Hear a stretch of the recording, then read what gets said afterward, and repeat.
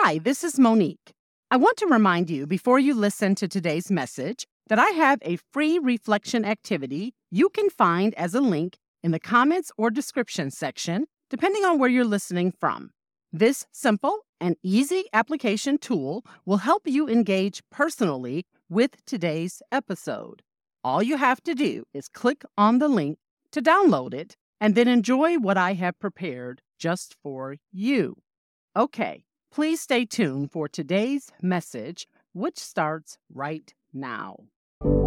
Last week's message was about living a proactive life. If you missed it, please go back and listen to episode 83. Today, I want to talk about elections. An election is an act or process of electing a person into a particular office. The person chosen is the elect. The elect is defined as not just the person chosen, but also one who is set apart for a particular role or function. This week, Americans will exercise their right to vote on Election Day, a day in the United States for general elections of federal public officials. Every 4 years, we vote for the highest official, which is the U.S. President. Candidates for election create expensive and huge campaigns with marketing and traveling budgets for exposure and to encourage people to vote them into office. They literally campaign and ask to be chosen or elected.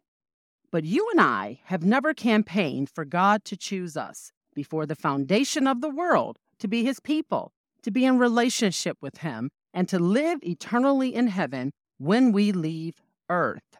In fact, Jesus went to the cross to die for our sins while we were still sinners and not even thinking about Him. Through the finished work on the cross, Jesus has given each of us an opportunity through repentance and living a life of holiness to reign as God's elected royal priesthood, as a holy nation, as a chosen people.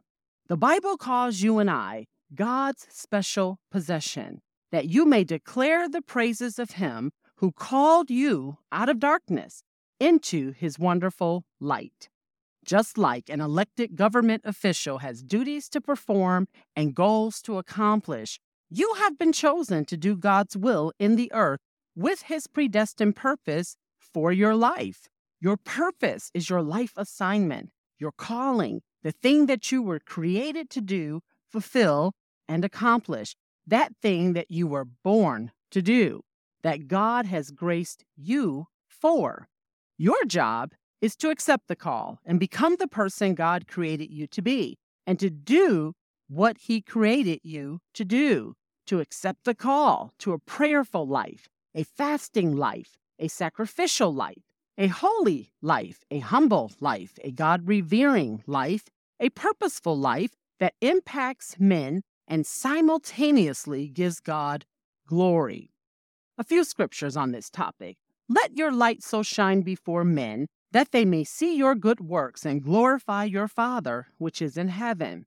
To walk in a manner worthy of the calling to which you have been called, with all humility and gentleness, with patience, bearing with one another in love, eager to maintain the unity of the Spirit in the bond of peace.